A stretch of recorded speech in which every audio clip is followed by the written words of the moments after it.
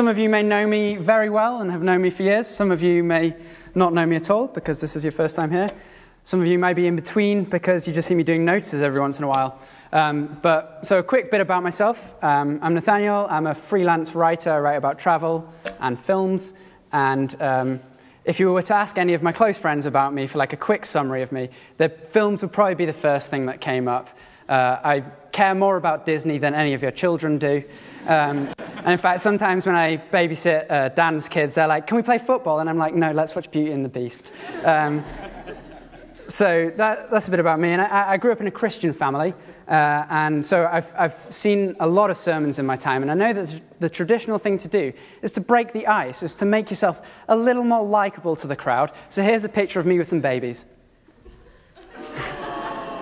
So the one that looks a bit like me is Malachi. These are my nephews, by the way. And the bafflingly ginger one is Boaz, the first ginger in our family. We have no idea where it came from. He was 10 pounds 10, and he's called Boaz. So quite the character, but they're pretty much my favorite guys. And now you're all thinking, hey, this guy's likable. He's good with kids. So now that you're all on my side, it's not relevant to the sermon at all. It's just a picture of me with some babies. And now you're like, yeah, we're rooting for you, Nathaniel. So today I'm going to be talking a bit about debate. And this kind of has its origins in a time when I was taking social anthropology as an outside course in first year, and there was a lecturer who everyone listened to because he would stride around the stage and talk with an accent that sounded a bit like King Julian, the lemur from Madagascar. So everyone would listen to him, and he would stride around the stage saying stuff like, "Does everybody love in the same way? Does everybody hate?" And we just listened to him. And one time he goes, "Okay, who here believes in God?" And a few people put their hands up. And who here would like to explain why they believe in God? I looked around and realized I was the only one with my hand still up. And I was like, oh no. And he got me to stand up. This was like my second week of university, to stand up in front of about 300 social anthropology students and explain why I believed in God. I said something, I think it's about religious experience. I don't really remember what I said. I just remember thinking afterwards, I probably could have said that a bit better. And kind of since then, I've tried to learn how to explain myself well to other non-Christians. And it's something I've been working on, something I've been reading about in the Bible, and trying to get advice. And so I'm basically just going to be sharing my thoughts of what I've picked up from the Bible on how to debate. And it's an ongoing process. Last week I was talking to a friend who started referencing Kierkegaard and Camus. And I was like, yeah, okay, I totally get what you're talking about. So it's an ongoing thing, and I'm just sharing my feelings about how to debate. And we're going to start with a story of Paul in a slightly more high-pressure situation than a social anthropology lecture in Acts 17. But I'm just going to pray before we read the Bible. Yeah, God, would you come and speak to us all today? Would you teach us your grace in how we discuss things? And would you point us towards you and towards your Son, Lord Jesus? Amen. So, we're going to read from Acts 17, verses 16 to 34. Now, while Paul was waiting for them at Athens, his spirit was provoked within him as he saw that the city was full of idols. So he reasoned in the synagogue with the Jews and the devout persons, and in the marketplace every day with those who happened to be there. Some of the Epicurean and Stoic philosophers also conversed with him, and some said, "What does this babbler wish to say?" Others said, "He seems to be a preacher of foreign divinities, because he was preaching Jesus and the resurrection." And they took him and brought him to the Areopagus, saying, "May we know what this new teaching is that you are presenting? For you bring some strange things to our ears. We wish to know, therefore, what these things mean." Now, all the Athenians and the foreigners who lived there would spend their time in nothing except telling or hearing something new. So Paul, standing in the midst of the Areopagus, said, "Men of Athens, I perceive that in every way you are very religious. For as I passed along and observed the objects of your worship, I found also an altar with this inscription, 'To the unknown God.' What therefore you worship as unknown, this I proclaim to you. The God who made the world and everything in it, being Lord of heaven and earth, does not live in temples made by man, nor is he served by human hands as though he needed anything, since he himself gives to all mankind life and breath and everything. And he made from one man every nation of mankind to live on all the face of the earth, having determined allotted periods and the boundaries of their dwelling place, that they should seek God, and perhaps feel their way toward him and find him. Yet he is actually not far from each one of us, for in him we live and move and have our being. As even some of your own poets said, for we are indeed his offspring. Being then God's offspring, we ought not to think that the divine being is like gold or silver or stone, an image formed by the art and imagination of man. The times of ignorance God overlooked, but now he commands all people everywhere to repent, because he has fixed a day on which he will judge the world in righteousness by a man whom he has appointed. And of this he has given assurance to all by raising him from the dead. Now when they heard of the resurrection of the dead, some mocked, but others said, we will hear you again about this. So Paul went out from their midst. But some men joined him and believed, among whom also were Dionysius the Areopagite and a woman named Damaris and others with them. So, what we've got here is Paul in Athens debating with anyone who'll listen to him. He's seen the idolatry of this city, and so he just his first instinct is to start reasoning with people. And then he gets invited to speak at the Areopagus, which I guess the closest version of it today is a bit like the House of Lords, but it was slightly more philosophical than that. It was sort of veteran statesmen who would gather. It was sort of like the Supreme Court of the area. Some Bible scholars think that perhaps Paul was even on trial here. But I'm going to go with the version that they actually are just curious to hear, because that seems to be suggested in the passage when it says they just love to hear new things. And I think there's just this intellectual curiosity. And I'm intrigued, what would you do in this situation when you brought before some veteran thinkers in the home of democracy, in the home of Plato and Socrates and Aristotle? And the thing is, that's not going to happen to all of us. But Athens back then is a lot like Edinburgh today. You see the National Monument up on Carlton Hill. That's based on the Parthenon in Athens.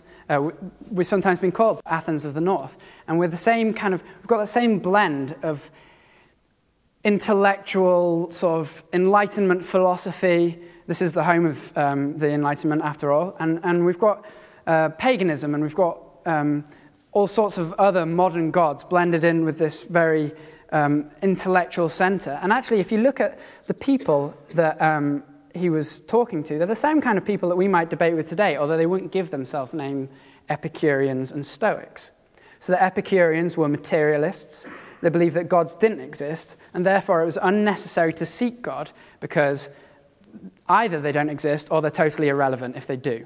And they stressed the importance of pleasure and peace. Stoics were all about reason. We need reason to understand the universe. We need reason to understand ethics. And they placed a lot of emphasis on the individual, his duty, his like an individual seeking to be a good person, essentially, self-sufficient and dutiful. And they were pantheists, so sort of like God is in everything. And this sounds familiar. You'll see rehashes of these opinions today in the conversations that you have, just down the pub or whatever. These are the kind of things that people think about God today.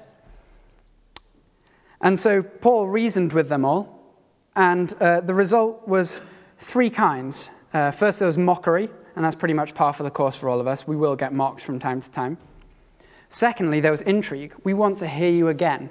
And thirdly, there was a faith response. Some became Christians, including some of the influential thinkers, like Dionysius the Areopagite, who was named after a Greek god. So, real transformation going on there.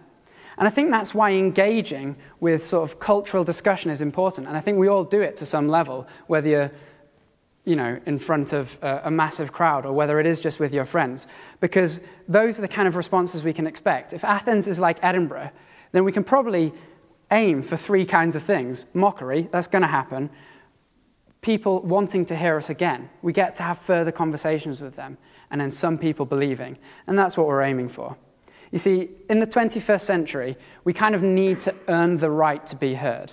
Okay, we're the odd ones out now. Christians are the odd ones out in our society. And so, in a way, the burden of proof, the burden of explanation is on us. And if you're here and you're not a Christian, don't think that this is some kind of like sinister plot that I'm teaching people like how to convert people. That's not what it's about. What we believe is so incredibly important to us that we think it's important to share with other people as well. And actually, the first section is just going to be some really practical tips that apply whether you're a Christian or not. They're just tips on how to debate well and with grace that I've picked up from the Bible. So that's what's going to happen. First part is just going to be some practical tips on how to debate, and then I'm going to look at where Jesus fits into everything. I'm not coming up with the answers to these debates. I'm not going to give you like some magic bullet answers for why suffering exists, partly because they don't exist and partly because Luke did it last week. I'm just going to look at how to debate, how to engage with these discussions. And if you're a youth here, learn this stuff now because you'll be leagues ahead of your peers in this kind of thing, like in how to approach these things with grace, and people will listen to you. So, starting off with some practical tips. My first one is to prepare some ready answers. Often as Christians, we too readily accept society's lies about Christianity. I often hear things that are said about Christians just being accepted by Christians, such as like, Christians endorsed slavery, or slavery was a Christian institution, or divorce is just as common among Christians as it is among non-Christians. And I'll hear Christians saying these things being like, yeah, you're probably right, when neither of them are actually true. The slavery one, you look in the Bible, Philemon, Ephesians, 1 Corinthians, they all turn the tables on slavery and tell masters to serve slaves, which sort of renders the whole institution a little bit defunct. And there were Christian campaigners against slavery from the 7th century. Thomas Aquinas, one of the major sorts of people who shaped Christian thought, declared that slavery was a sin. And the abolition movement in the 18th and 19th centuries were led by Christians. So there are ripostes that you can learn. And as for the divorce being just as likely among Christians, that's simply not true. A recent study showed that you are significantly less likely to get divorced if you have an active faith and are rooted into a Christian or faith community. So we need to be able to shut down some of these things in their path and have ready arguments and look at what the most common objections are today. Experientially, this isn't based on any study, this is just the 3 things that I've come across the most, reasons why people don't believe. One is suffering. Why does suffering exist, and how can that exist with a good God? The second is reason, being I can't reason the fact that a resurrection could have happened or the existence of God, ergo it doesn't. And the third one is sexuality. And I think these are the three biggest, I would say, objections that people have to Christianity. Come up with ready answers. The book of Proverbs says that it's a good thing to be able to respond to these things and to think these things through. It says that the simple believe everything, but the prudent give thought to their steps.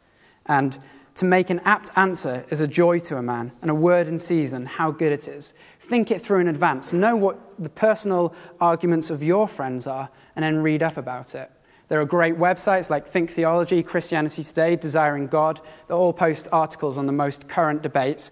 Or there are books like The Reason for God by Tim Keller, or If God Then What by Andrew Wilson. If sexuality is the sort of hot topic, there's a book called Is God Anti-Gay? That's really good, really accessible. Spoilers, he isn't. And all of these books are just excellent tools. Learn in advance.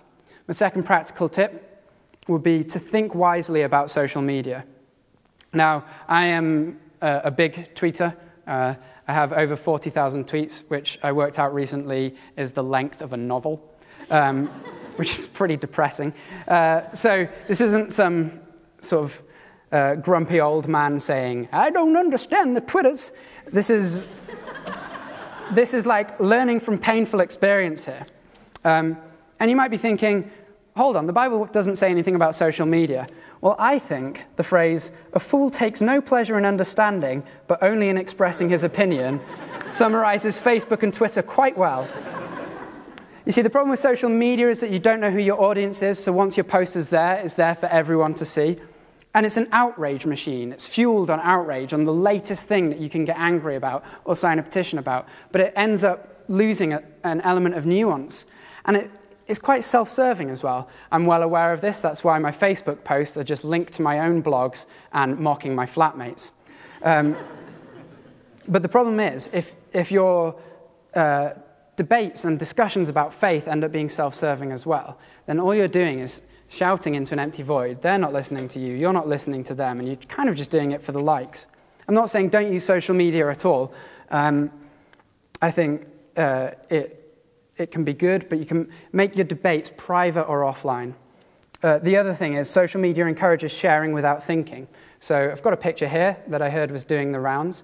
So it's a Minion meme, very shareable, and it says, "As a Christian, I have no duty to allow myself to be cheated, but I have the duty to be a fighter for truth and justice." Inspirational, isn't it? Very shareable, isn't it? Do you know who that quote is? Adolf Hitler, right? And this was doing the rounds, this Minion meme, with a Hitler quote. So that's just a kind of like a warning sign that just be careful what you share on social media, because it encourages sharing without thinking, serving yourself. I think what it's great for is sharing stories, personal stories, to build people up, or like ways that you've been encouraged. But I think that debate is often hampered online. That's personal experience. The third point is, a practical tip, is to engage with culture. Now, Paul finds common ground here. He says, "Men of Athens, I perceive that in every way you are very religious. For as I passed along and observed the objects of your worship, I found also an altar with this inscription, 'To the unknown God.'" And then later on, he quotes from Stoic poets. So he says, "In him we live and move and have our being, and for we are indeed his offspring." They're not scripture quotes, they're quotes from contemporary poets that Stoic philosophers would have been reading. Now that's kind of controversial. Is Paul saying that the unknown God is the God that we worship? Is he saying, read these guys, they've got God sorted? No. What he's doing is he's using the language of the day to point towards God and to point towards Jesus. So we need to do similar things. With the unknown God thing, he's finding a way to talk about how they're already seeking God. And so you find your way into conversations as well. Find out what it is that people really care about. Perhaps it's social justice. Talk about how God is a God of justice and the biblical provocations to care for the poor. Perhaps it's family. Talk about God as a father. Use the things that are important to them to find your way in. And as for the poetry, well, culture all around us is creativity, and creativity is actually a reflection of God as the creator. And I think that in most elements of creativity, you can find people are looking for God.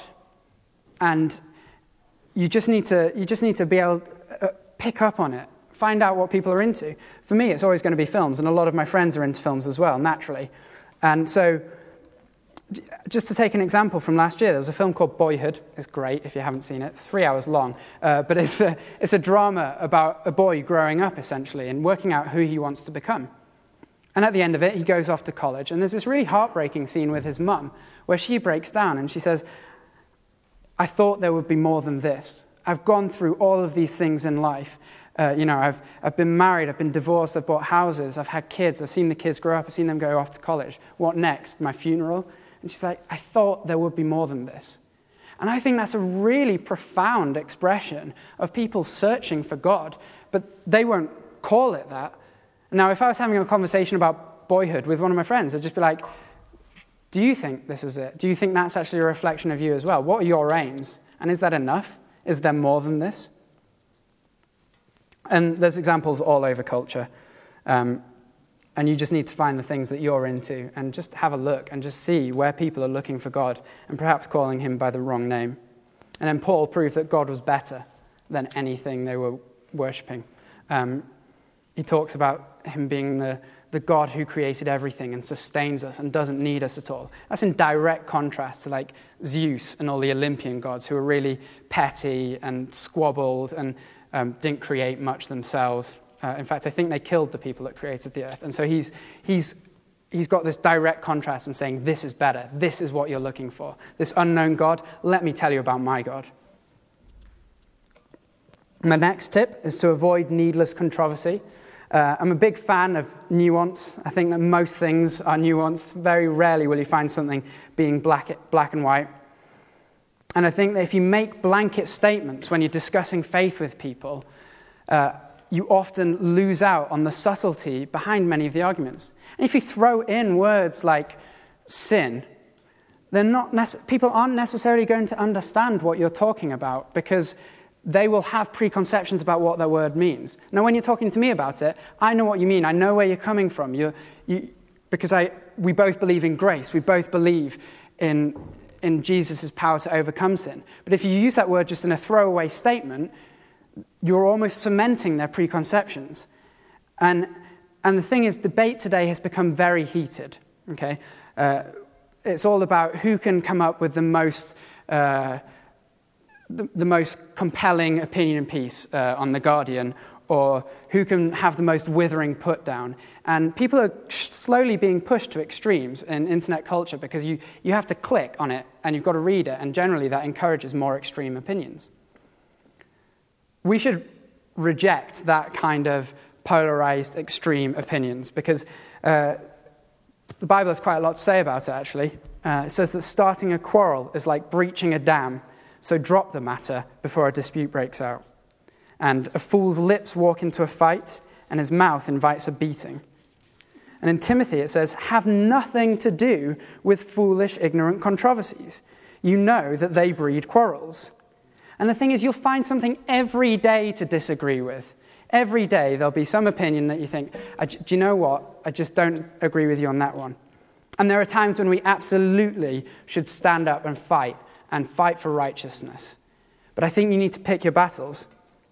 And this is something you learn and continue to learn, but I'm just picking that up from the Bible, that if you can avoid controversy, do. And I think if winning an argument means causing an irreparable division, just leave the argument. It's not that important.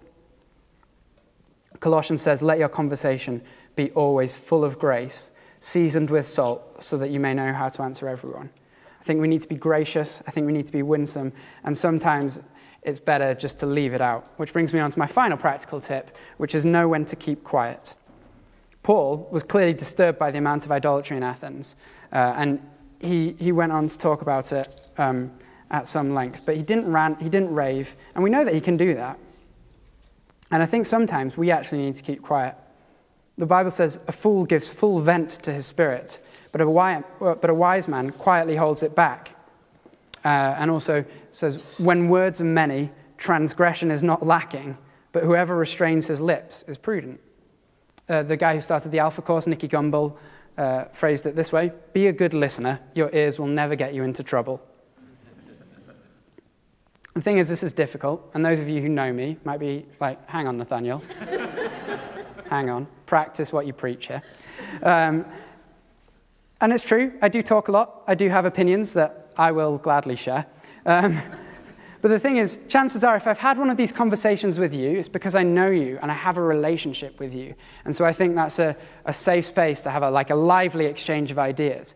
But often, I will keep quiet. If it's in a more public setting, you just have to restrain yourself. And it's an act of trust. Because I often think I know best, and I want to share that with people. So it's an act of trust in God that actually he doesn't need me to say that. He doesn't need me to stand up for him necessarily. And I have to trust that God's going to be working in that person's heart anyway. So know when to keep quiet and trust in God. You'll learn that one. So those are some practical tips. Just to recap them on the recap screen. Think wisely about social media, engage with culture, prepare ready answers, avoid needless controversy, and know when to stay quiet. But just like last week, after Luke wrote his letter explaining why suffering and God can coexist, and then said, this isn't quite enough. The same is true here. These are just practical tips, but actually, we need to bring Jesus into every debate we have. And I think we can do that in 3 ways. And we're going to learn a bit from Paul again here and from some of Jesus' words. So the first thing we need to do is represent Jesus. It says in Matthew, this is Jesus talking, he says, "You are the light of the world, a city set on a hill that cannot be hidden." And I think that's a call on all Christians to be light in darkness. We have to be winsome. We have to draw people to us. We want people to be able to listen to us, and that involves talking with grace and speaking everything out of a position of love. If you think back to previous sermons that we've had over this Wise Living series, we had Dave Hill, who told us that all of our foolish words will be called into account on Judgment Day. I was chatting to Dave about it afterwards, and he was like, "That one must have been relevant to you." And then there was Mike Hale, who said to a room in a wealthy part of a wealthy city of a wealthy nation that we're all too wealthy and should give more money away. These are controversial opinions, things that certainly spoke to me, pointed right at the heart and provoked me. These aren't easy things to hear, and yet we all listened and we all learned because of the heart behind their message, because we knew that they were speaking to us out of a place of love, and all of our discourse should be like that. And today you've listened to me, and I've been even more controversial. I've quoted Hitler and said that you should stay off Facebook. It doesn't get much more controversial than that. But hopefully you're listening to me because I showed this picture at the beginning. You see, it's relevant in the end. It's relevant in the end. The thing is, we want to win people's hearts, not arguments, okay? We want to make our conversations human, not abstract. Talk to people's lives, talk to people's relationships, and represent Jesus in everything you say. This doesn't mean we water down our opinions or don't tell people what they need to know, but it's about the heart behind our message. The second thing is be filled with the Spirit. Proverbs says, "Trust in the Lord with all your heart and do not lean on your own understanding." And some of you may be thinking, this is fine for you. This is something clearly you care about a lot, but what about me? I always freeze up when I get into these conversations. Well, the good news is we have help. God's power is made perfect in our weakness, it says in Corinthians, and we are all weak on this. And when Jesus was sending out his disciples, he sort of had a prophetic command to them, because he told them how to go out, but then he expanded it to being about sort of everyone evangelizing in the future. But he says to them, he says, "When they arrest you, do not worry about what you say or how to say it. At that time, you will be given what to say, for it will not be you speaking, but the Spirit of your Father speaking through you." Many of us are unlikely to be arrested for sharing the gospel. It could happen, but it's unlikely. But I still think that this promise of the Spirit speaking through us applies to evangelism. It's the amazing gift of the Holy Spirit living in us, guiding our words. An example of this was a surreal experience for me. I was traveling through India on my own, and I met a French couple who were staying in the same place that I was, and they were like, "Oh, we're going to the beach. Do you want to come?" And I was like, "Yeah, sure."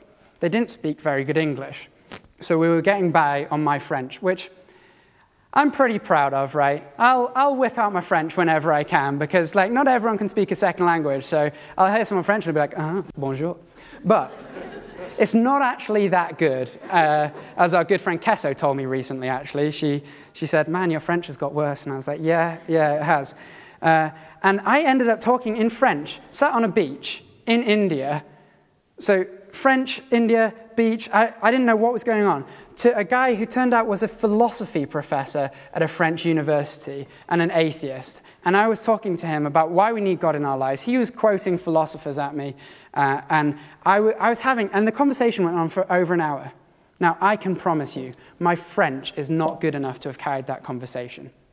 My English probably wouldn't have been anyway.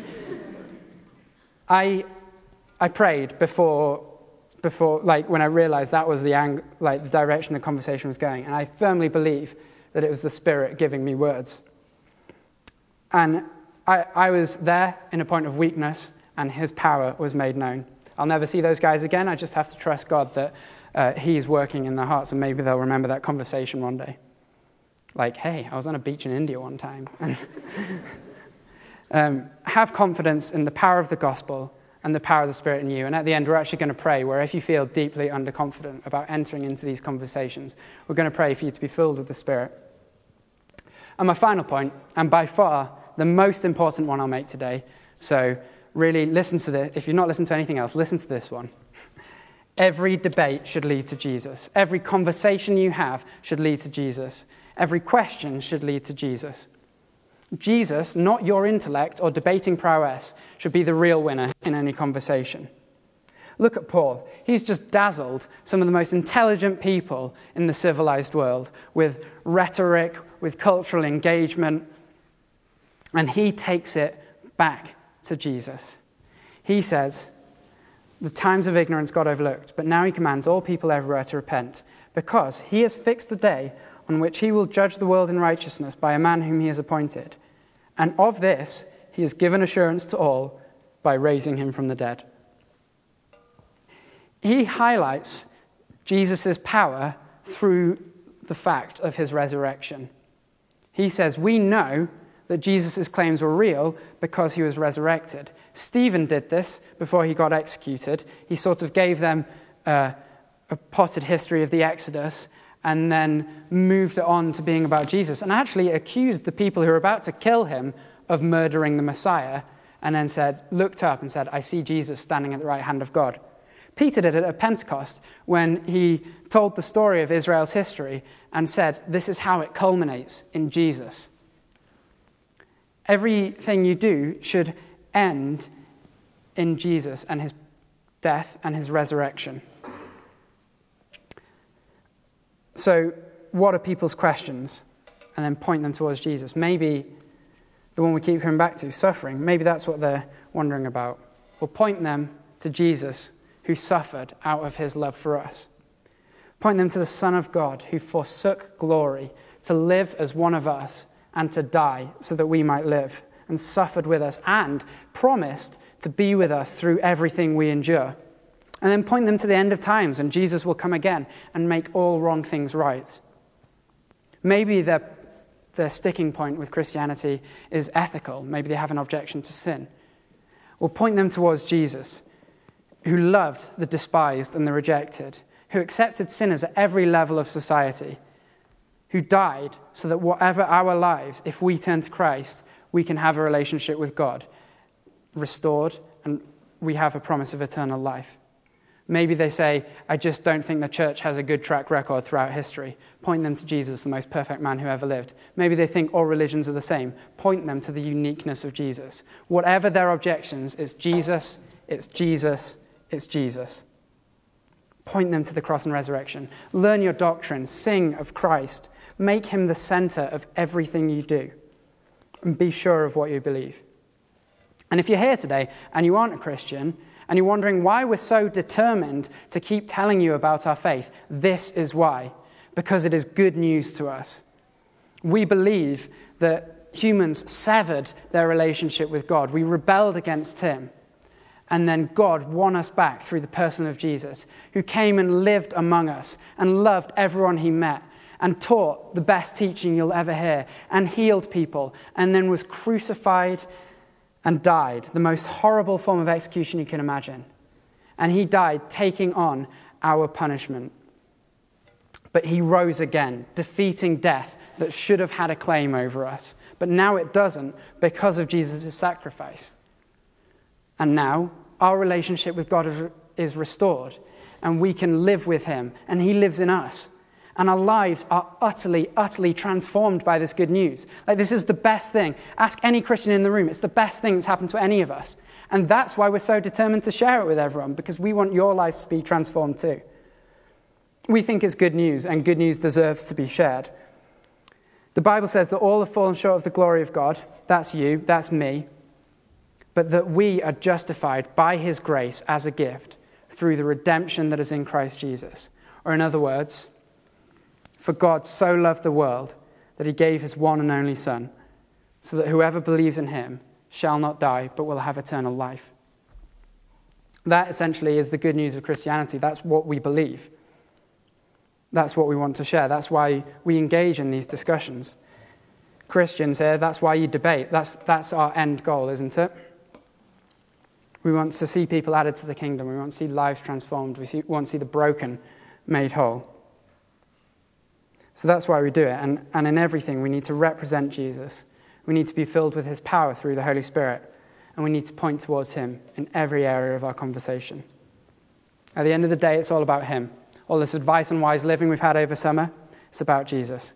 All I've said about engaging with culture, it's about him. It's about living for him, living with him in us. So now we're going to actually sing a song, just declaring what we believe, if the band could come back up. We're just going to sing one that just reaffirms the goodness of God, the power of his sacrifice. And let's look to him as we do that. As we sing, let's just think about everything that Jesus has done for us and just let the truth of it settle in our hearts. And then I'm going to lead us in some prayer after that.